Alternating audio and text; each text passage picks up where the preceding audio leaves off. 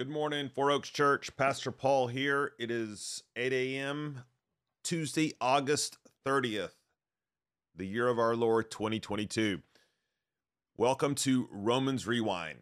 We're taking 10-15 minutes every weekday morning to unpack a portion of God's Word, something that we've been studying, preaching through on that previous Sunday during our sermon series. And of course, this season, we are preaching through the book of Romans, and we are up to Romans chapter 11. And yesterday, we started camping out on these charges or warnings that Paul is giving to the Gentile Christians in the church at Rome to not be arrogant, to not be boastful towards ethnic Jews just because the Gentiles may be believing and trusting in the Jewish Messiah. And the ethnic Jews not.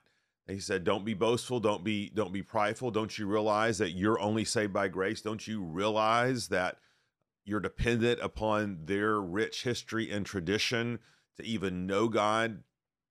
Don't you know that you stand by faith, not by works and boasting?" And we've been particularly interested in these few verses that talk about or present this view of the need for the Christians in the church in Rome to persevere in their salvation, to continue in the kindness of God. Let me read that passage for us, and let's continue to unpack this together. This is Romans 11, verse 17. "But if some of the branches were broken off, and you, although a wild olive shoot, were grafted in among the others and now share in the nourishing root of the olive tree, do not be arrogant towards the branches." So that's the first warning or the first exhortation. "If you are," meaning if you are arrogant, "remember it is not you who support the root, but the root that supports you. Then you will say, branches were broken off so that I might be grafted in." That is true. They were broken off because of their unbelief, but you stand fast through faith. So do not become proud, but fear. Now here's the relevant verses. "For if God did not spare the natural branches, neither will he spare you. Note then the kindness and the severity of God. Severity towards those who have fallen, but God's kindness to you, provided you continue in his kindness. Otherwise, you too will be cut off."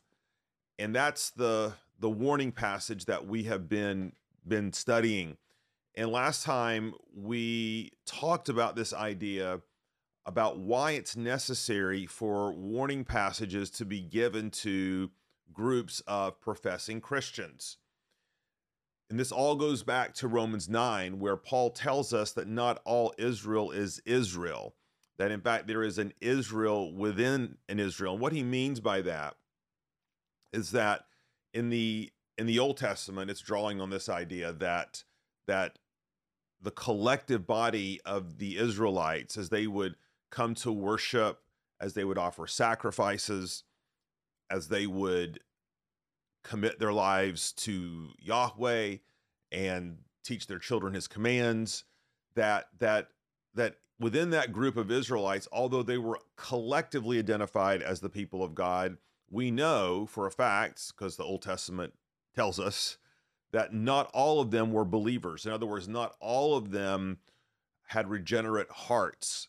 Some of them were simply conforming to external obedience and righteousness in an effort to sort of secure salvation for themselves. In other words, they weren't pursuing a righteousness by faith, they were pursuing it by works. And Paul in Romans 9 says those people aren't truly Israel. They're not spiritual Israel. Within Israel, there is a remnant. There are believing Jews in the Old Testament, and we see this theme continue out through the book of Romans. And so when a writer of Scripture is writing, Paul or whoever, they're speaking to the collective people of God. And those warnings about continue in faith and continue in the kindness of the God and persevere to the end, they're gracious warnings to those who might be presuming upon their salvation, for those who might be deceived about who they are, or in fact might know exactly who they are, but are just playing a spiritual game. So that's kind of what we said yesterday. Now today we do want to ask, how is it that we as believers should view our own salvation? So it's one thing to be warned, a group of Christians, professing Christians, to be warned, knowing that there's some there who aren't really trusting. They need to be warned. They need to be exhorted to come to Christ.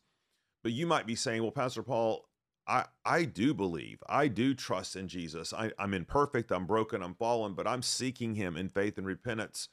How should I view my salvation? Should I view it tentatively?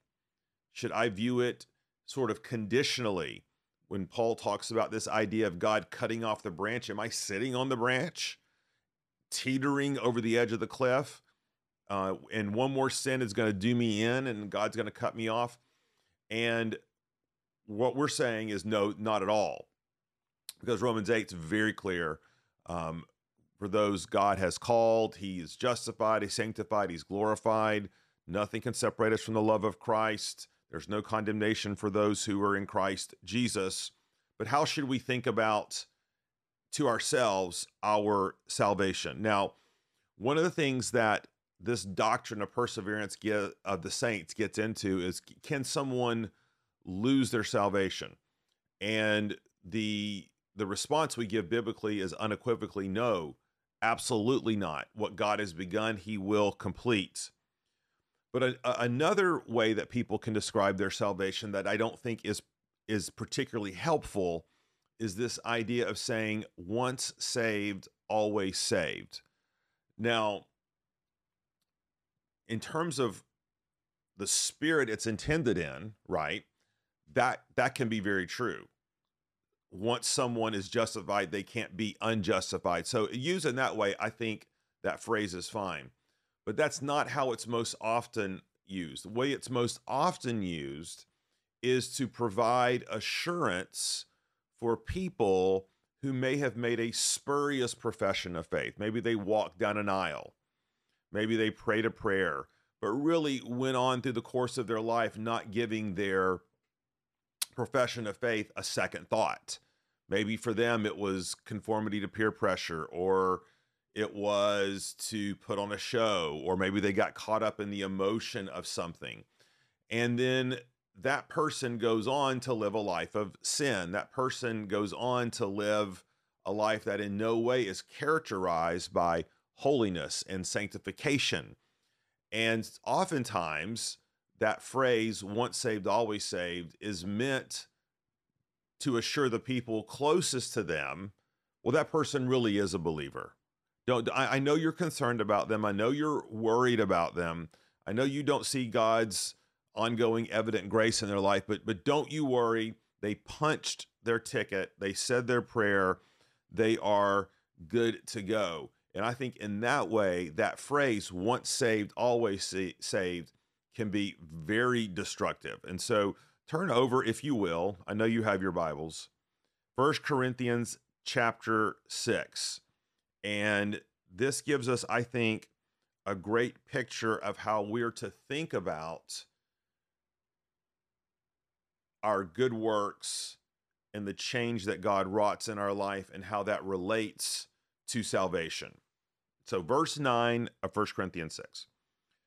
Or do you not know that the unrighteous will not inherit the kingdom of God? Do not be deceived.